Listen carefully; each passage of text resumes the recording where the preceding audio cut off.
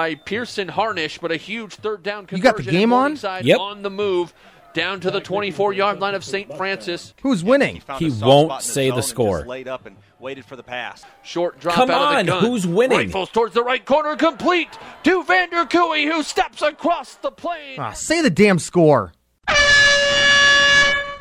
You're listening to the original Say the Damn Score podcast, part of the Say the Damn Score podcast network.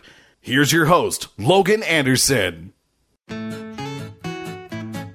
But before we get started with today's podcast, here's a short message from the Say the Damn Score marketing team. Hey, marketing team, get over here. I'm on my way. What's up?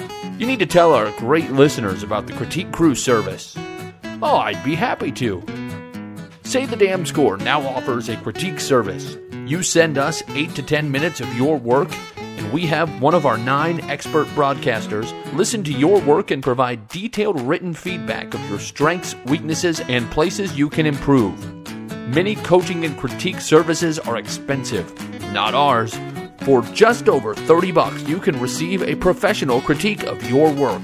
Whether you're a young broadcaster coming up short in the job market or a veteran trying to reach the next level, for the price of a happy hour tab, you could be on your way to becoming a better broadcaster. Visit saythedamnscore.com/critique-crew or click on the Critique Crew link in the show notes. Now back to the show. Hey, production team, get back over here. Welcome to episode double nickel of the Say the Damn Score podcast. I've now said that 55 times. It's hard to believe, but if this is your first time tuning in, my name is Logan Anderson, a high school and small college play-by-play broadcaster in South Dakota. This podcast is dedicated to talking to sportscasters across the country for the purpose of learning the craft better and getting to know the great stories of the guests that come on. Right now, we are joined by the voice of the Marshall Thundering Herd, Steve Cotton. And Steve, how are you doing today? Doing well. It has been a fun fall and looking at a fun basketball season, so everybody's in a good mood in these parts. You just got back from New Mexico, where you covered the bowl game for Marshall, the Gildan New Mexico Bowl specifically. Lift up the curtain a little bit for those of us at the small college and high school level of what it's like covering a bowl game. Not necessarily the game itself, but all the pageantry and stuff around it. This was one of my favorite bowl experiences of all that we've been to, and we have been to several over the last 20 years at Marshall. But the hosts do such a great job of trying to make sure everybody feels welcome and has a good time. And it's mainly the players have a good time, but those of us who are fortunate enough to be there as well are also beneficiaries of that. And this was not only no exception. The folks in Albuquerque went above and beyond just to make sure everything was taken care of. On the professional side, it was fairly easy in that game is hosted by the University of New Mexico, played at the Lobo Stadium. So you didn't have to worry about having lines for the broadcast ordered and installed. Everything was right there and working. But again, just above and beyond to make sure everybody has a good time. So I highly recommend it for anybody who ever gets to go be a part of a bowl week, pretty much anywhere. It's well known that at those bowl games, the players get goodie baskets with stuff. Does the broadcaster get anything? No, not about. They do. Like there's always some sort of a media gift when you sign in. They were some of the drink coolers, the high quality ones. So we got those, and that's great, and I'll make use of that. But not the gift suite like the players get now. What were you able to do? I'm not very familiar with that part of the country with Albuquerque. I think the only reason I really know about it is from Breaking Bad. But what did you guys do in your free time? How do you balance having a good time, rewarding yourself for a long season, with still making sure you're good and solidly prepared for the game? Well, that goes first, and you take care of all your business, and then hopefully you have an extra hour or two. You know, they actually have a Breaking Bad tour in Albuquerque. Some of the folks went and checked out some of the spots that those who are fans of the show would know and recognize. I didn't do that. I managed to get away one afternoon with our group. The people in our fundraising organization took some people up to Santa Fe, which is an hour away. And I've always heard that was a great town, and managed to get up there for a couple of hours and go to dinner and so on. And that was great. So got to check that off the list. There is Albuquerque is at more than 5,000 feet altitude. And then just outside of town, there's a mountain range, the Sandia Mountains, and there's a tram that takes you up another 5,000 feet to above 10,000 feet. The views are just unbelievable. You're looking out over old, long dead volcanoes and that kind of thing, and it looks like some kind of crazy science fiction movie. So managed to fit in that. That took about an hour and a half to do that one day. So you get an hour here or there, and you try to fit something in. And again, when you're at a new part of the world, take advantage of that and go see some sights. We hear often about how altitude affects players and how they play. Did you find that it messed with you as a broadcaster at all? No, I walked up through the stands at the stadium one day, and after about 40 rows, I was starting to feel it. But honestly, I have to start to feel it when I'm going up through the stands at Marshall's home stadium too. So, and I didn't really notice any real effects on the players.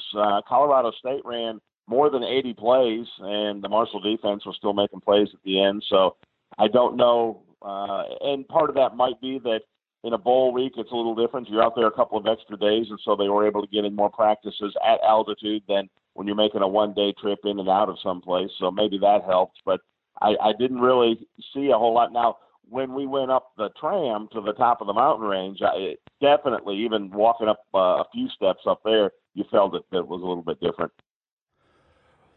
Enough of the bowl week stuff. I've always just kind of wondered what has gone on in that process. But we'll start off with one of the icebreakers that I use for just about everybody on this podcast is, when did you first get the itch, and at what point in your life did you know that you were going to go into sportscasting?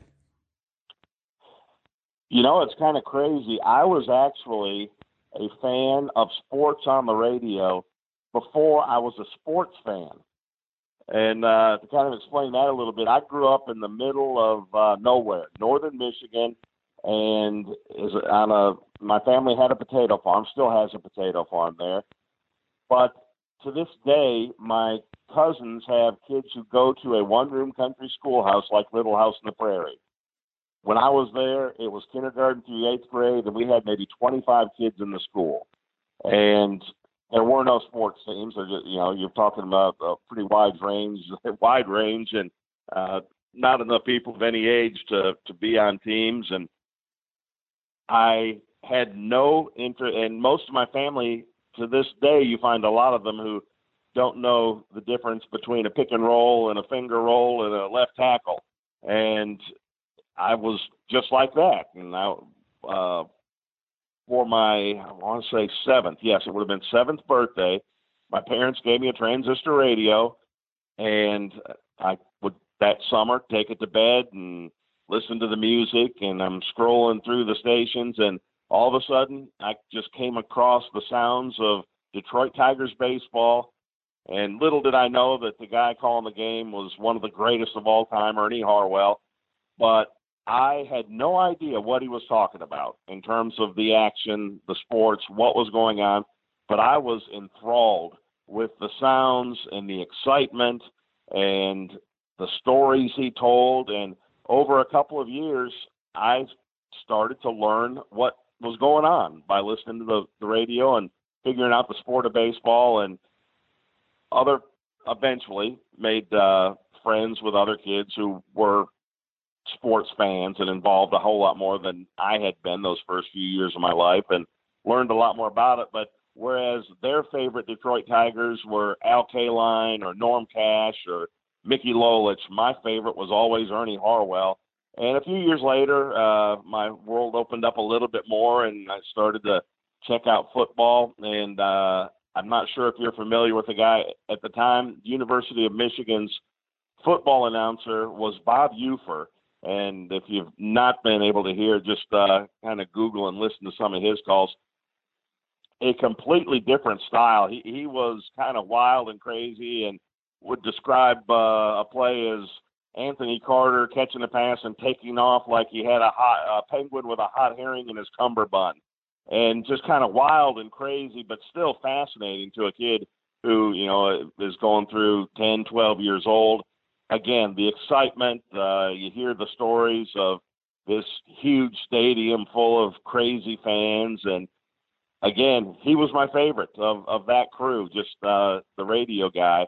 And eventually, like a lot of us, I realized that I was not going to make it as a professional athlete myself, but I thought it would be pretty cool to stay involved in sports, and settled in and got a few breaks along the way and ended up with a career in the radio booth. Have you ever, in homage, used the term a penguin with a hot herring in his cummerbund? No, that's my style wouldn't fit with that. I'm a little more laid back about that kind of thing, and he was not a guy who held back at all, though. And again, everybody has their own style, and that works for him. And I was a real fan of that, but I could never pull it off myself. It wouldn't sound real. How would you describe your style? Somewhat laid back, and in the continuum, more of a neutral as opposed to the so-called homer, that kind of thing. And I certainly broadcast from a Marshall University perspective, whatever the number be, 90% or whatever of the listeners are Marshall fans, and they want to feel good and be excited when Marshall's doing well. So this broadcast is slanted that way, but I always try to appreciate that the other guys, the other team, the opponent is making good plays, and they have scholarship players, and it's not always that Marshall did well because it made a great play sometime, or that Marshall did well because Marshall messed up. Just sometimes it's a deal where you acknowledge that the other team was better that day or had an outstanding effort and that kind of thing. So that's the way I go about it. Anybody who's listening certainly knows that that's a Marshall broadcast, but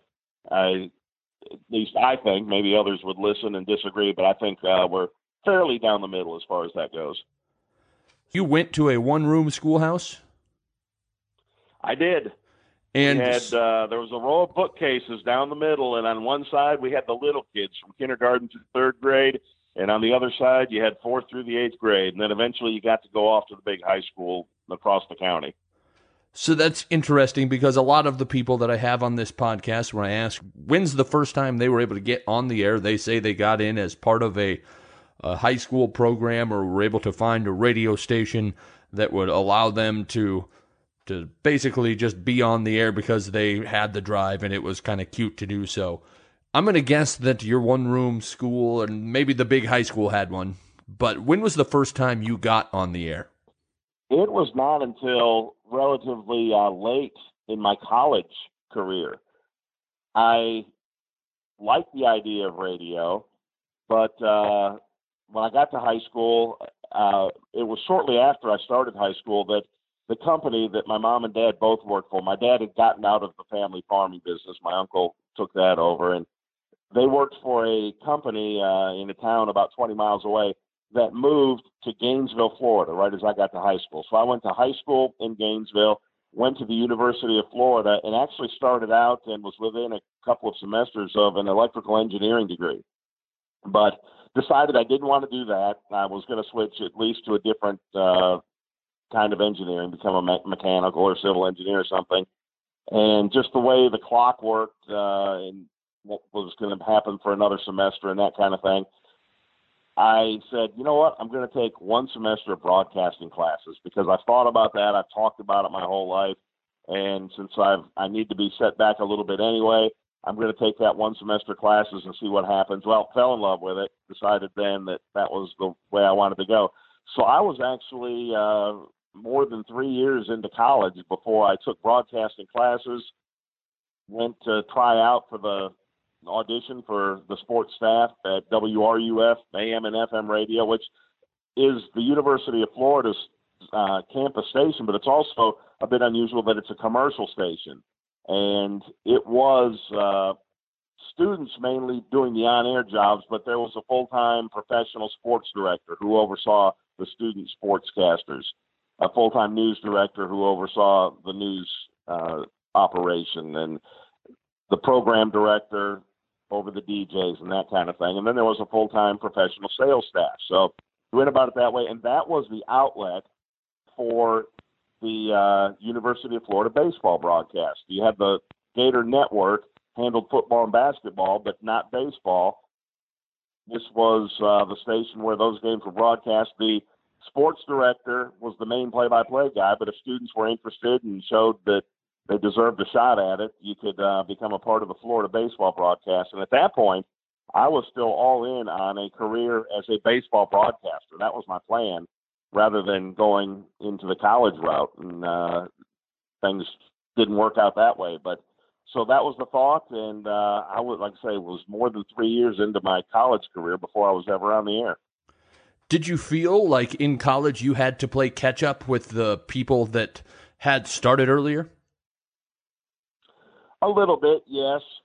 And I was in a class, just the intro to broadcasting class, and the sports director from the station came and spoke to that class just about the opportunities. And so I talked with him afterwards, and it turned out that within a couple of days they were having auditions. And I want to say that there were probably close to 20 people who tried out. To end up being maybe 4 of us were selected to go onto the sports staff. And I really was surprised when I was one of the 4 or 5 or whatever it was who were chosen, because I assumed all those other students had a leg up on me already, and I thought, next semester maybe I'll try again. But turned out that I was picked and got to jump in pretty much immediately, just a few weeks after my first semester in the College of Journalism and in the telecommunications program. So what was your first professional break? Reading up, it says that I believe your first job was at Carson Newman University. How did you end up with that position? Well, I finally made it to graduation and had no idea. And this was 1987, so pre-internet and no. I was 1 year old. I just want you to know that. Job opportunity. Yeah, that's making me feel pretty old now. And really, there were a couple of Broadcasting Magazine had a help wanted section, but there just weren't a lot of avenues to hear about job openings, many of them that you can find today. So one of the things I did was just got on the phone and started calling phone numbers for minor league baseball teams, and hopefully somebody, a GM or whomever, would talk to me, and got shot down time after time that they just didn't have an opening. A couple of places did have, would say someone would know of a team in their league that might be hiring someone, and I found a couple of openings and sent stuff off to, but never even heard back, never got an interview. So I'm getting close to graduation. I was at that point a regular on the Florida baseball broadcast crew, and just I don't know why I thought this was a good idea. Maybe just out of naivety or what.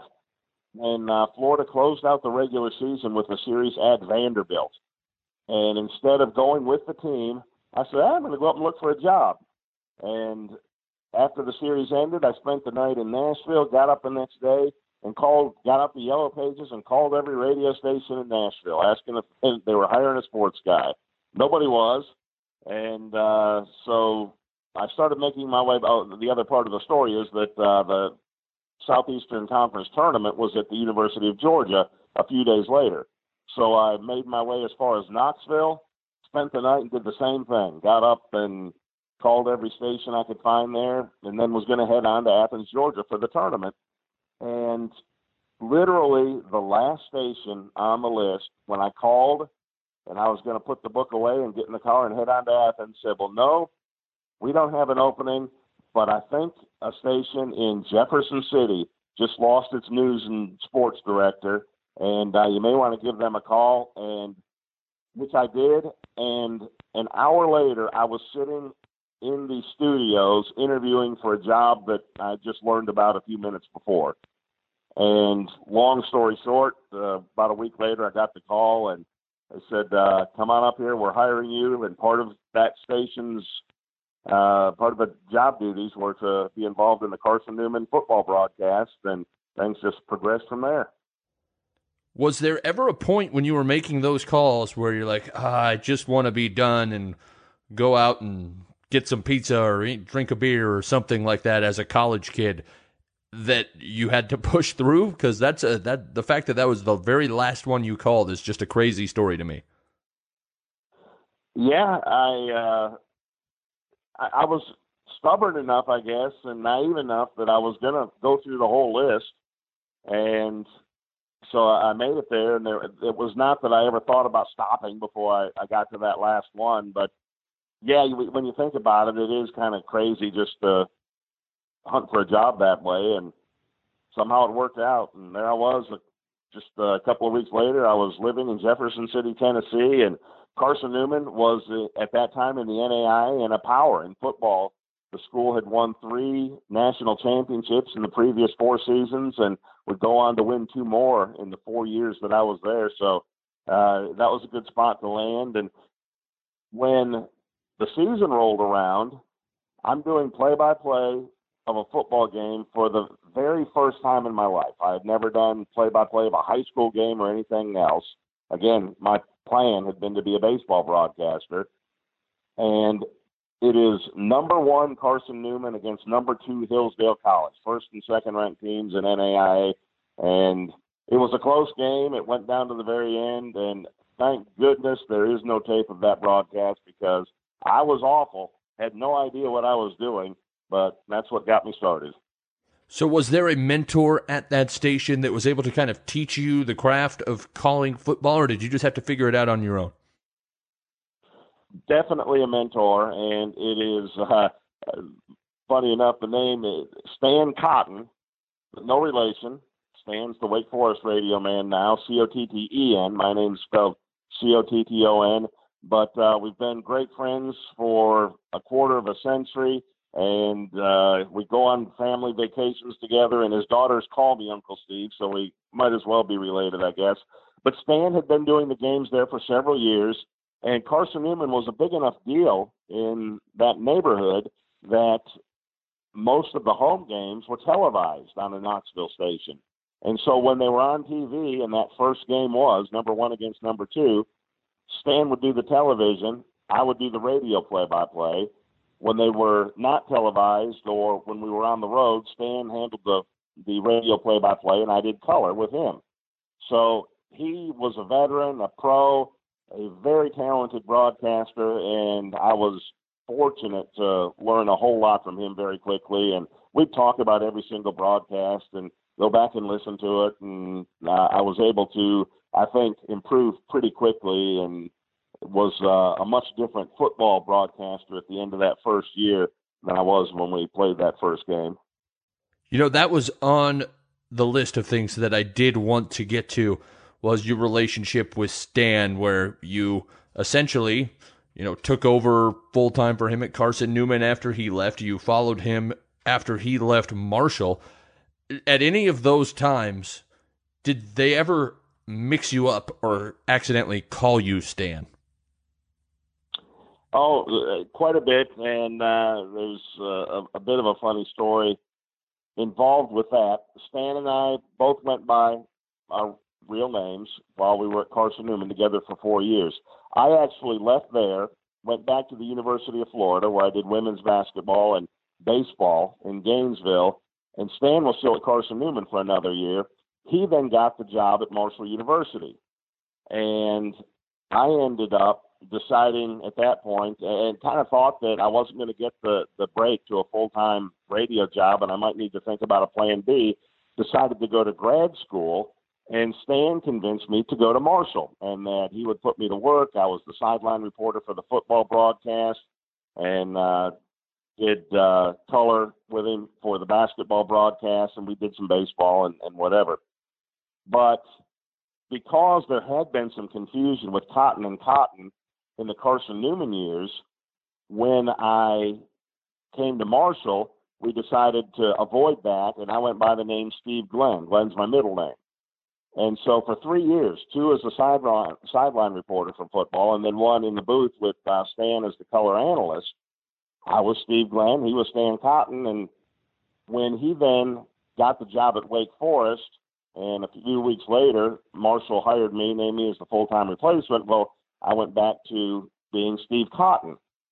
And there's a great letter, I have it tucked away somewhere, sent to the editor of the Herald-Dispatch, the Huntington newspaper, ripping Marshall for passing over Steve Glenn, who had done a great job and had earned his opportunity, and giving the job to Stan Cotton's son, and nobody's ever even heard of him. And so that was, eventually we got the word through to the person that, yeah, you're a little confused on that. We understand the confusion, but nepotism was not involved. That's really funny. When you got to Marshall, you got there, I mean, I'm not steeped in Marshall history, but I'm going to guess what was very close to the golden age of Marshall football, where your first year as full-time play-by-play guy was, I believe, Randy Moss's first year as wide receiver at Marshall, followed by Byron Leftwich and Chad Pennington. Obviously, a broadcaster's success is not necessarily associated with the quality of the team, but that had to be a lot of fun to have as to start a position off with. Well, you're right. It was fun, but it also was very helpful in that Marshall had built a very strong 1AA football program, now FBS, but in those days known as 1AA. Under Jim Donnan, Marshall won the 1992 national championship and had lost the 1995 national championship in Stan's last football game there. And again, I was the color analyst for that season. Well, Marshall returned most of its team, would have been the number 1 team in the preseason poll the following year, even before Randy Moss ends up joining the team in August, right before fall camp that season. So Marshall goes on to just run the table. I think most people would still say it's the best FCS team ever. There was no game closer than 14 points. The Herd went 15-0. You have Randy Moss doing his thing. Other guys on that team ended up playing in the NFL. And then the next season, Chad Pennington, who had redshirted that year in 1996, because when Jim Donnan left and went to the University of Georgia, Marshall hired an alumnus, Bob Pruitt, who had been the defensive coordinator for Steve Spurrier at the University of Florida. And he brought along with him Danny Werfel's backup quarterback, Eric Kresser, who had 1 year of eligibility remaining. And so Pennington had played as a true freshman, taken Marshall to the national championship game, and then redshirted. So here we are, 1996. Eric Kresser's the quarterback, and then Chad Pennington in 1997 is throwing to Randy Moss, 2 first-round draft picks ultimately. And Marshall made the most successful jump from 1AA up to Division 1A that anyone ever had. And that first year went 10-3 and won the championship in its new league, the Mid-American Conference, and played in the Motor City Bowl at the Pontiac Silverdome and went toe-to-toe with Ole Miss. So it was kind of crazy to start off that way. But jumping back to the importance of that to me as a broadcaster, Marshall had some very good play-by-play guys in the previous few years, including Bill Roth, who went on and has had such an amazing career at Virginia Tech and now has gotten out of the day-to-day play-by-play stuff at the school, but is still involved calling games for ESPN and that kind of thing. And then Wes Durham, now the voice of the Atlanta Falcons, had been at Marshall, and then Stan, who has had a spectacular career at Wake Forest. So Marshall fans were used to really high-quality radio guys, and it certainly helped me that all the listeners are happy all the time. When you're winning 15 consecutive games and blowing everybody out, and as the radio guy, I'm just time after time, several times a game, saying touchdown Herd. And even beyond that, when basketball started, it was probably the 5th or 6th game of the season. Marshall had a guy named Keith Veeney who made 15 three-pointers in one game, and that is still the NCAA record. So it went right over into basketball season. It was a hugely successful year. the basketball team made it to the finals of the Southern Conference tournament in overtime, lost on a last-second shot to almost go to the NCAA tournament. And all of that success helped me, and along with the fact that my voice was familiar. I'd been there a couple of years in a secondary role in the broadcast, but all of that really helped me break in and become just something that the fans were accustomed to and seemed to be happy with right away.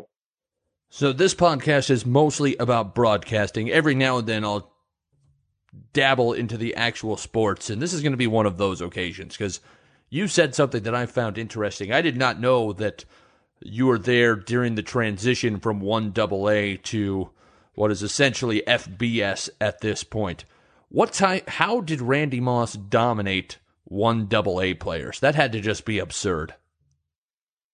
Well, it was, but then as we made the move into 1A in the Mid-American Conference, it was just as absurd. He made guys at the Citadel and at VMI look kind of crazy when he caught, as many as 4 touchdown passes in a game, or he also caught 4 touchdown passes in 2 playoff games against Delaware and against Montana in the national championship game.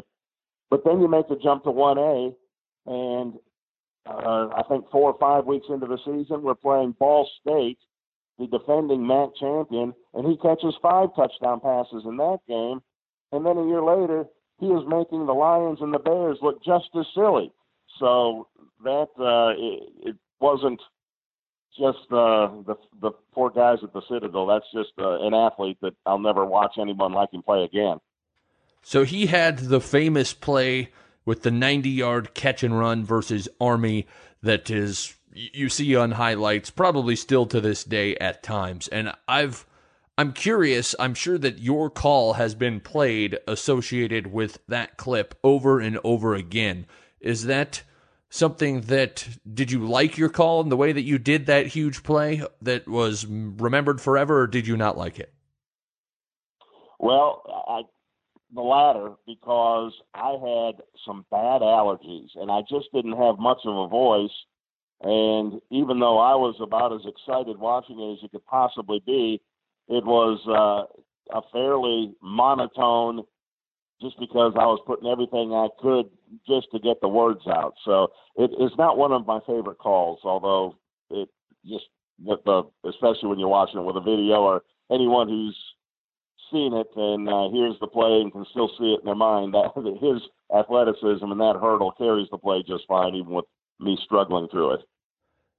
The other famous play that I know that I remember was the Byron Leftwich broken leg game. Tell us what it was like calling that moment in Marshall history. That was kind of crazy. The injury happened fairly early in the game. We did not know, even for a couple of weeks, the word hadn't gotten out that his leg was actually broken. He left the stadium. They took him to the nearby hospital for some x-rays. He came back, the legs wrapped up, and we're under the assumption that he's not going to play just because of how badly he was limping on the way off. And all of a sudden he's out there and throws a pass. And we were at the old Rubber Bowl at Akron, and even the Akron crowd starts just kind of going crazy after the pass completion, and I looked down to jot down whatever note. And so I wondered what was going on and looked up and saw the 2 Marshall offensive linemen picking him up and running him down the field 20 yards or something to get him back to the line of scrimmage, and then it just keeps going on. And that was almost just hard to believe what you were seeing. And ultimately, he helped Marshall make a comeback, but Akron ended up winning the game. Really, nobody even remembers that. A lot of people think and have talked to me about that and said, yeah, that was crazy how he led him back to a victory. Well, he didn't lead him back to a victory, but it was such a crazy story that that's the way it kind of fell into people's minds long term. So you have been the West Virginia Sportscaster of the Year 8 different times in your career. You don't get into broadcasting for awards, I'm sure, but what do those mean to you? Well, I'm not really hung up on the fact that I've won it. what that means is you get to go to the National Sports Media Convention and spend some time in, for many years it was in Salisbury, North Carolina. It last year moved to Winston-Salem. And all your heroes, the guys you've grown up, are showing up. And they're hanging out with you. And they're telling stories. And, you mentioned the Byron Leftwich story. Well, I've heard the Willis Reed story from people who were there. And you have your functions and that kind of thing, but the best part of that is sitting around after everything closes down and listening to Peter Gammons tell stories and Bob Ryan tell stories, and that is what's fabulous about that event. So that's why I'm happy when I learn that I've won one. Is not anything about, hey, that's great for me. It's that, wow, I get to go spend time with Vern Lundquist and hear his stories, and that's what that means to me the most. And I've gone there 3 times. You don't have to win anything to go there. Because I guarantee you, I've never won. And I do, and especially since they've, in recent years, put some things together for some networking opportunities for younger broadcasters and people trying to move up in the business and that kind of thing. I do highly recommend that people who can make their way there, yes, take advantage of that. If it's something you can fit in, it is a worthwhile trip. So on your Twitter handle, it says, fan of Mickey Lolich, wood carver, and fan of a town that I'm not even going to try to pronounce. Let's start off with the wood carving. Oh, the Tequamanon Falls. Yeah, that one. Tequamanon Falls in the Upper Peninsula of Michigan. Yeah, tell us where that is and why you like it. Oh, it's I believe I'm right in that it's the second largest waterfalls east of the Mississippi, behind only Niagara Falls in the continental United States. So out in the middle of nowhere, just a beautiful waterfall setting, nice nature walk for you.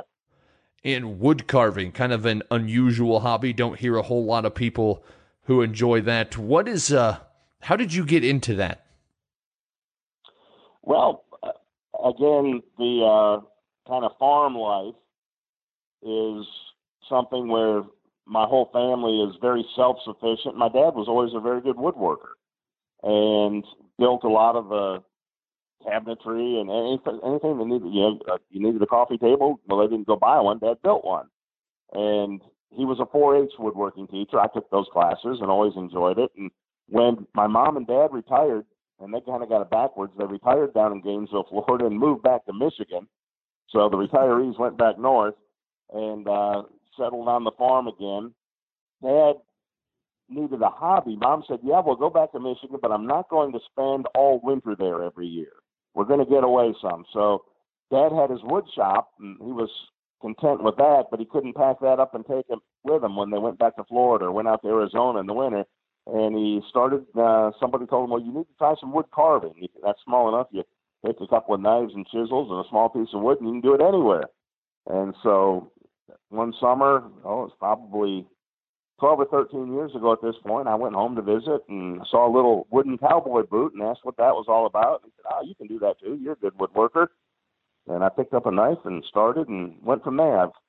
I've made quite a hobby out of it. I really enjoy it. And I kind of have football season, basketball season, baseball season, and then carving season for a couple months in the summer. What is the favorite single item that you have carved? What most people seem to enjoy the most are Christmas things, Santa Clauses, that kind of thing. So I do more of that than any, but what I like carving most is some little baseball player characters.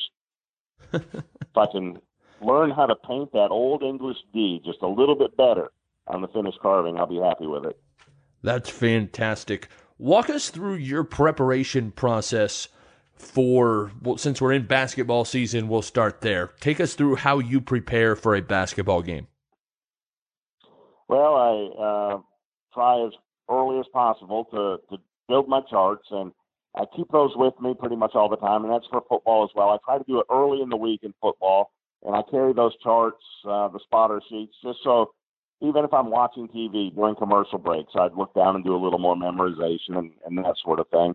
Same thing for basketball. Not as much memorization is involved, and especially after you get to conference play and you're playing guys that that you recognize, half of the team or more from the previous year. That's not as important. All the memorization part doesn't take as much time. But for basketball, what I try to do is add in trips to watch practice, and especially the portion of practice when they do the scouting report on the opponent. And then I'm fortunate enough that the team will give me the actual scouting reports. And on top of that, when we go more on the road, I can, they allow me to do it at home too, but I'm kind of, with my other duties, don't do it as often. But when they go watch film of the opponent. So by the time you get through all of that, you talk especially to the coach who's in charge of that opponent's scouting report, get his breakdown on some of the ways you want to defend the star player and what kind of plans they have.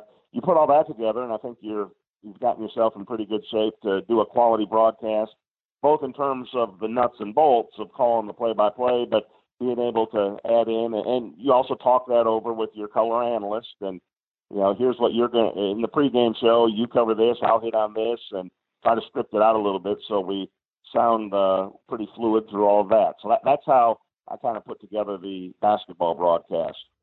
So we're recording this after a doubleheader last night, and it just had me thinking a little bit because it was one of those games where everything that could go wrong before the game with the equipment and such just went wrong.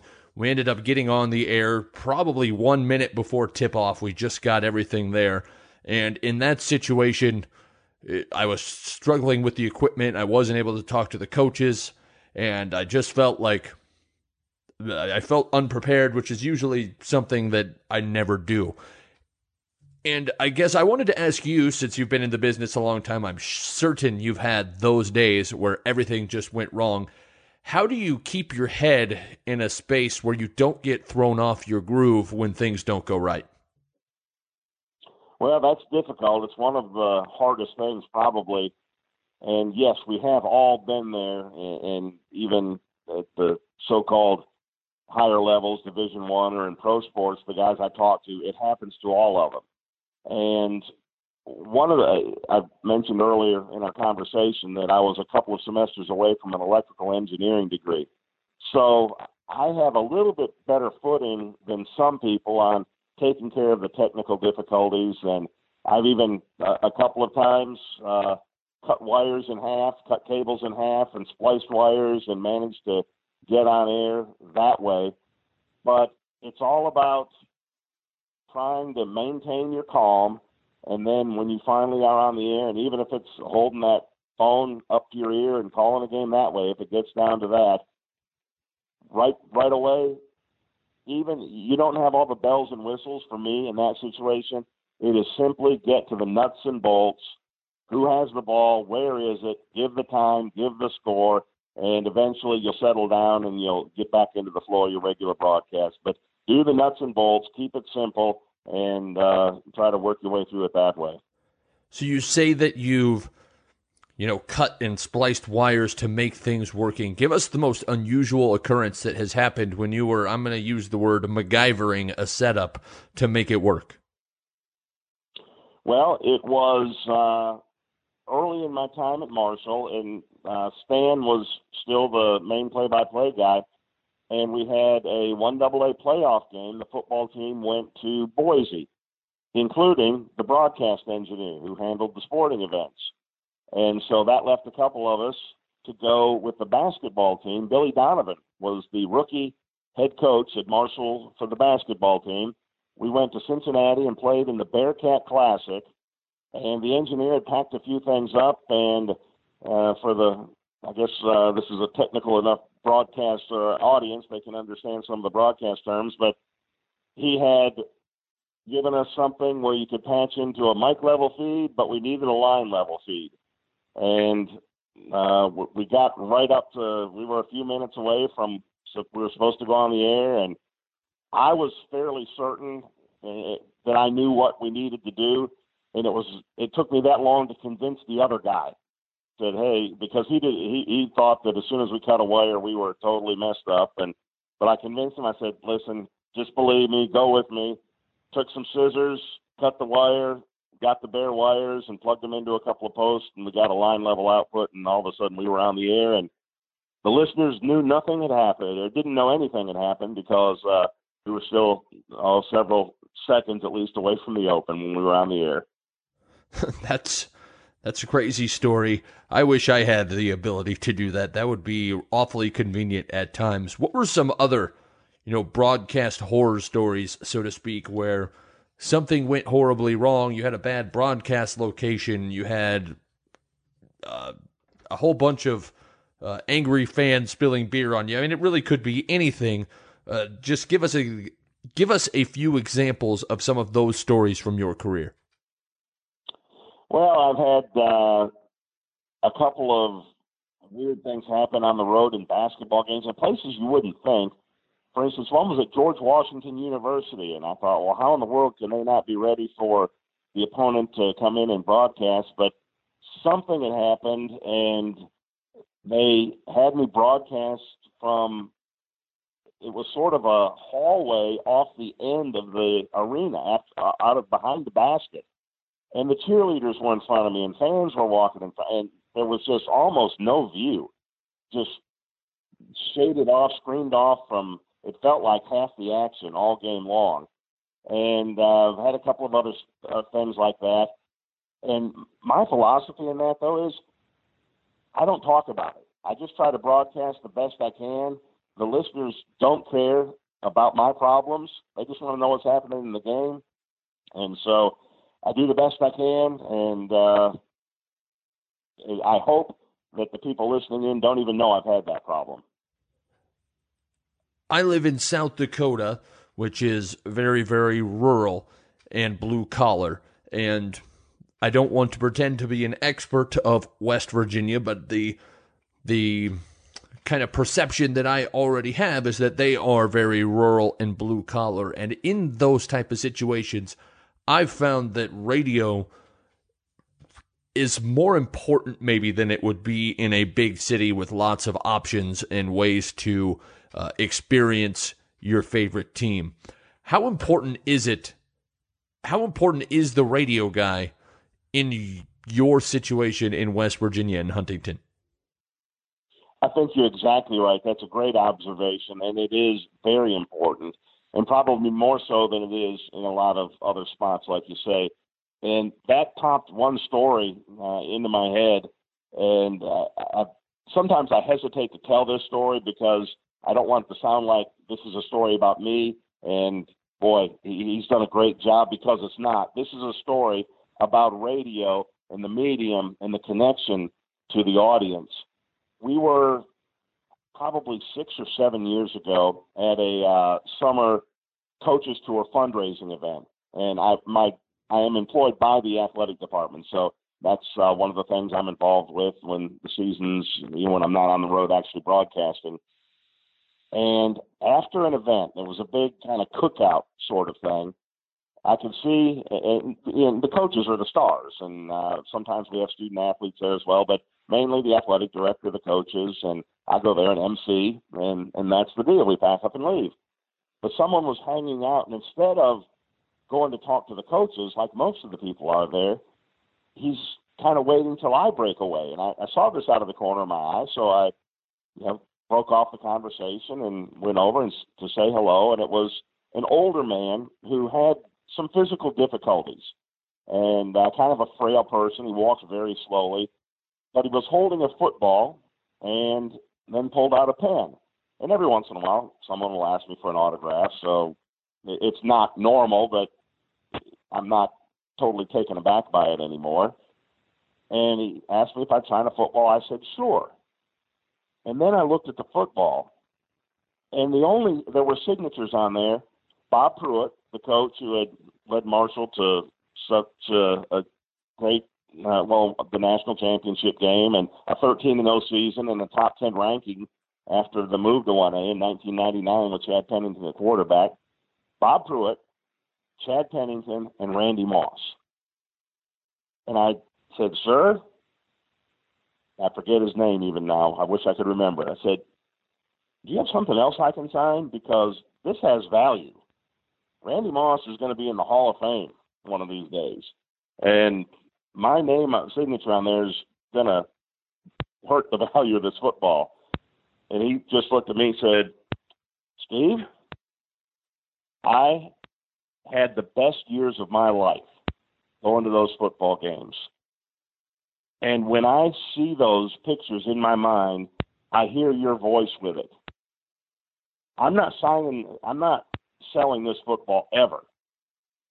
This is for me because I love it. And would you please sign my damn ball? I said, yes, sir. And it didn't matter who the Marshall radio guy was. It wasn't because it was me. It was the connection between the listener and the person who is privileged to sit in that seat and wear the microphone. And that was a pretty good lesson for me along those lines.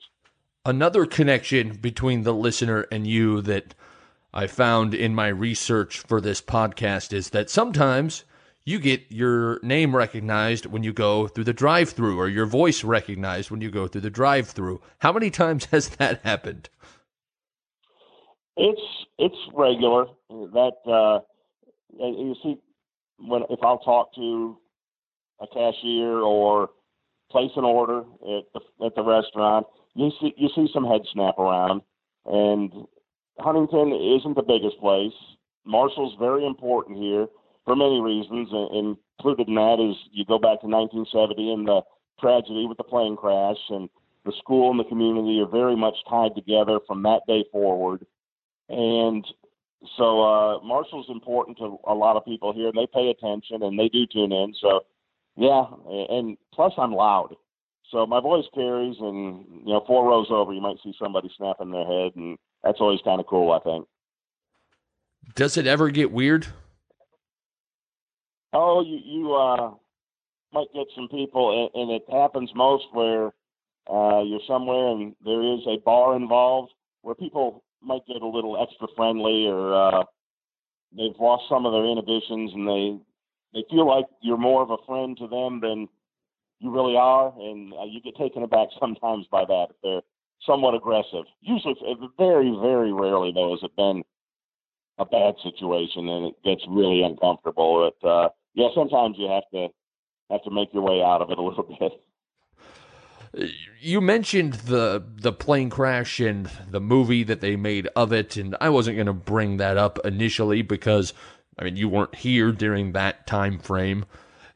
But what does that, I don't know if experience is the right word, what does that event in Marshall history, like what type of connection does that continue to have with the athletic program? Well, it is still something today where the survivors are still here. It's now, moving up on 50 years since it happened, but and especially the sons and daughters of those who were on the plane. And it wasn't just the team, and that's probably where it ties Marshall and the community together, because it was the boosters. It was the local physicians and politicians and the bankers. They were on the plane as well. So everybody in the community knew someone.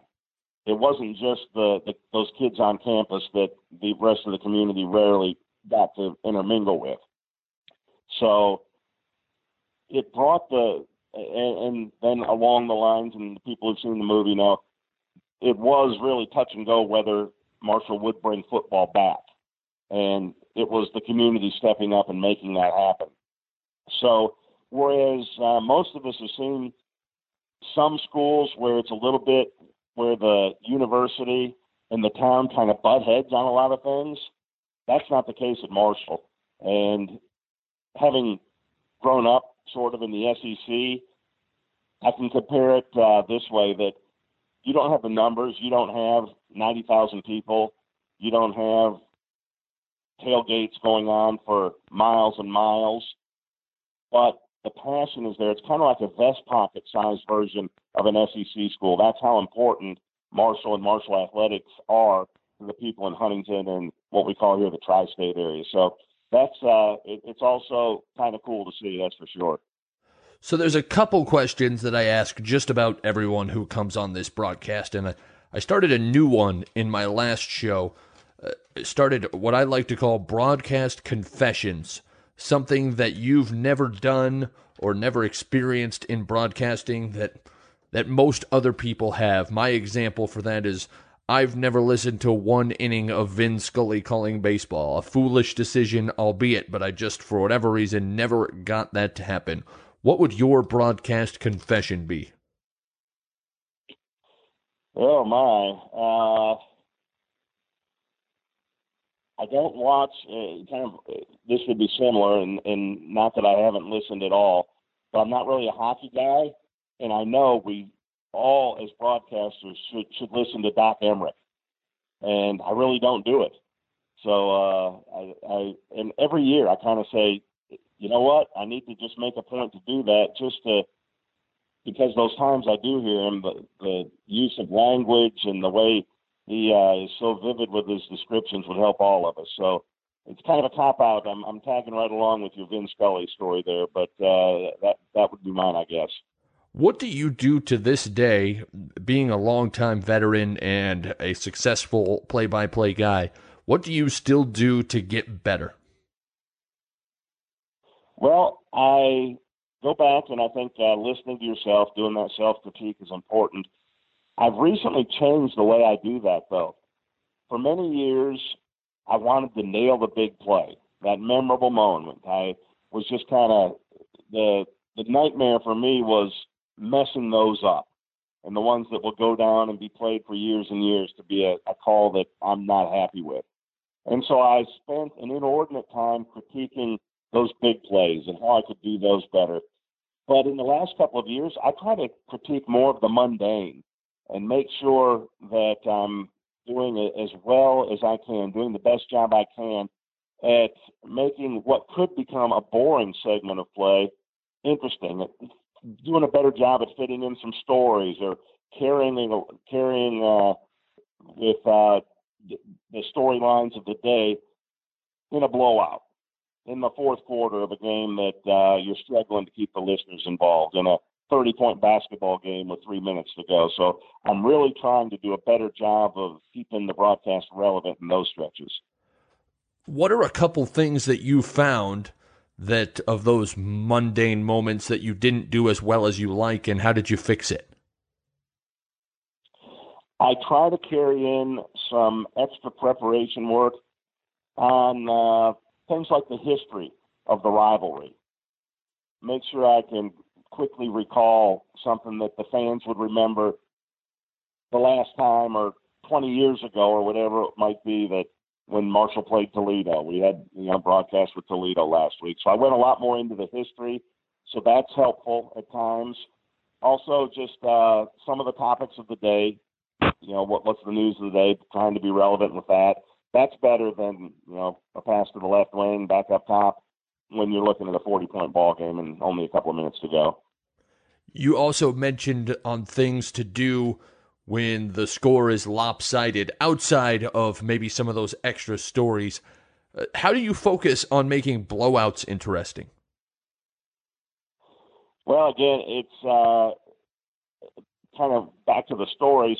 I try to just talk to the players a lot, sit down at team meals, get somebody. We have a couple of players on the basketball team right now who are from Europe, one from Serbia, another from Croatia. And so I try to come up with something interesting, and it doesn't have to be the foreign players. It's also a guy who grew up, 10 minutes away from Huntington. Something you can fit into the ad, inform the listeners something that they might not know about those kids, and do it that way. Just and I also and I'm a stats guy. I love stats. They personally interest me. But I really try to get away from bogging down the broadcast with stats. Give me stories. Give me some anecdotes, and especially when you're trying to fill some time because the game itself isn't that interesting. I think that's a pretty solid way to do so. So I want you to go back in time to before you were at the Division I level. Where did you find some of those stories when you didn't necessarily have access to the players, or in some cases even the coaches, before you do a broadcast? Well, I fortunately, I typically have had that, and I know that's not there for everybody. but I've worked for the athletic department eventually at Carson Newman. I only worked for that radio station I went to at first for about 6 months, and then I had a job within the athletic department. So I've always been around the student athletes and the coaches and had pretty good access. But if I couldn't do that, I would be talking with other folks in the media, at least even if it's the opponent, trying to find out that interesting story, the interesting factoid and tidbit about somebody who will be out there when, if need be, I can fill 30 seconds with something that makes people go, huh. Now, I've always told when I speak to broadcasting classes and so on, I like to have 3 or 4 things in a broadcast where people go, oh, huh, didn't know that. That's interesting.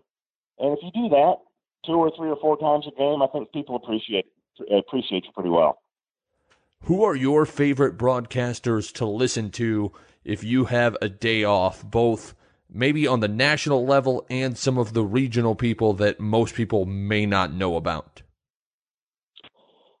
Well, I still love listening to baseball. Baseball on the radio is my favorite thing. So the greatest thing in the world was the MLB app, and you can listen to every broadcast. So, and even in this area, Marty Brennaman with the Reds, we can listen to just on over the air. So he's one I enjoy. Pat Hughes with the Cubs is one that I'll check out. John Miller out in San Francisco, I think, is one of the greatest. And then the more regional guys or the college guys, my good buddy Stan Cotton, I listen to Wake Forest all the time, both because I'm interested in what they're doing for him, but also he's one of the people I listen to the broadcast part of it, the technical side, and he comes up with a good turn of a phrase or something that I'll go ahead and steal. I don't mind stealing it all.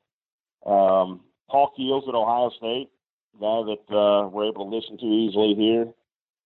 Another guy from Michigan when I was a kid, I listened to George Blaha, who's still going strong, calling football for the Spartans and doing the Detroit Pistons. So somebody you may not have heard of that you want to tune in and listen to, check out Miami of Ohio, Steve Baker. There's a guy who could be calling games for anybody, anywhere at the very highest levels.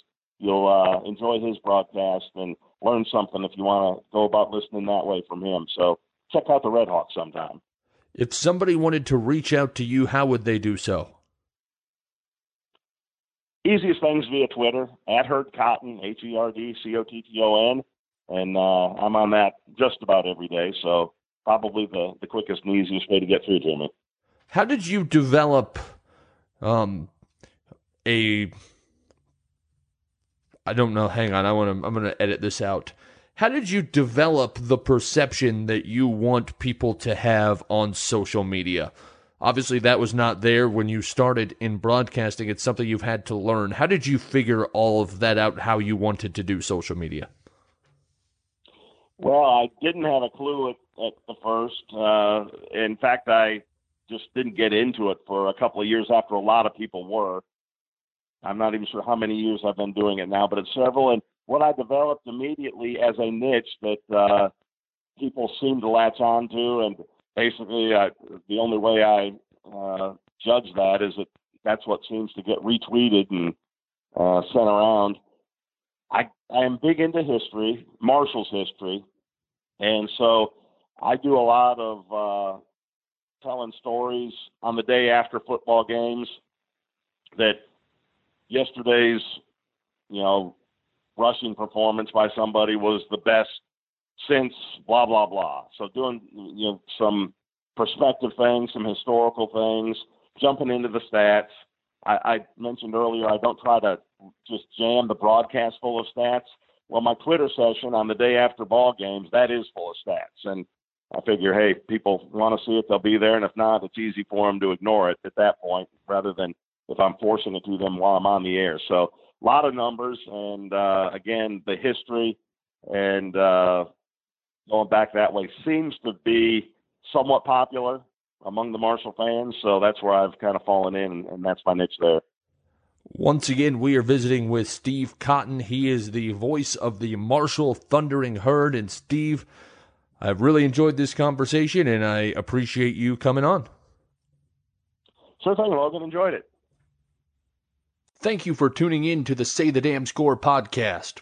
Please reach out to the guests that take the time to come on the show. They are a great resource for you, and it's nice to show the guests kind enough to join the show that they are appreciated. Also, please subscribe to the show via iTunes, Stitcher, Google Play, the TuneIn app, or the SayTheDamnScore.com email update list. I'm Logan Anderson. Next time you're on the air, make sure to say the damn score a little bit more.